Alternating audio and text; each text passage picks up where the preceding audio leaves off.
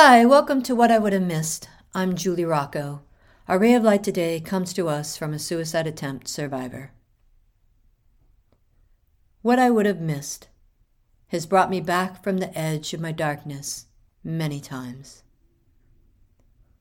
I'm Gini, and I'm a suicide survivor, as well as a soul touched too many times by friends and loved ones that couldn't see what they would have missed. I've struggled with depression and the desire to go home as far back as I can remember. I tried when I was 11 and 13. My dad got me help, but then he got cancer, and the darkness swallowed my light. My last attempt, I was in my late 20s.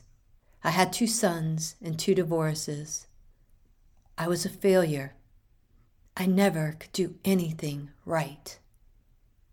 I was lost. My cognitive thinking was way out of kilter. I fell in the bottle. I was working for the Highway Patrol, chief investigator at the time, and my chief sent me to the employee assistance because he saw my pain. They sent me to be assessed, and she decided I needed to be admitted for observation. Wait, my sons are waiting for me to pick them up. Who will pick them up if you're gone? That flipped my switch. If I'm gone, I won't see my sons play sports or band or anything. I would have missed my best friend, my daughter. I would have missed my 2 grandsons, my 3 granddaughters. I would have missed my son coming back from the war zone. The very things that broke my heart because Dad was missing them saved my life. I told my sons, they saved my life.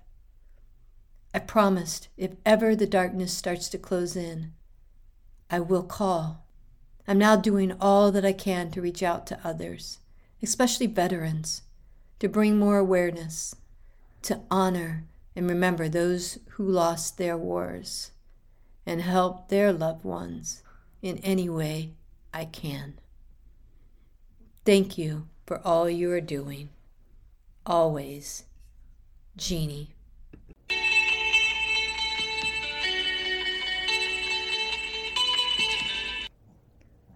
want to close out the podcast letting you know you are so very loved. You are more than enough. Your life is worth fighting for. If you or someone you love is thinking of harming yourself, please reach out for help. Call 988 if you are in the United States. It is the National Suicide Lifeline. And if you are elsewhere in the world, please become familiar with your local resources and reach out for help.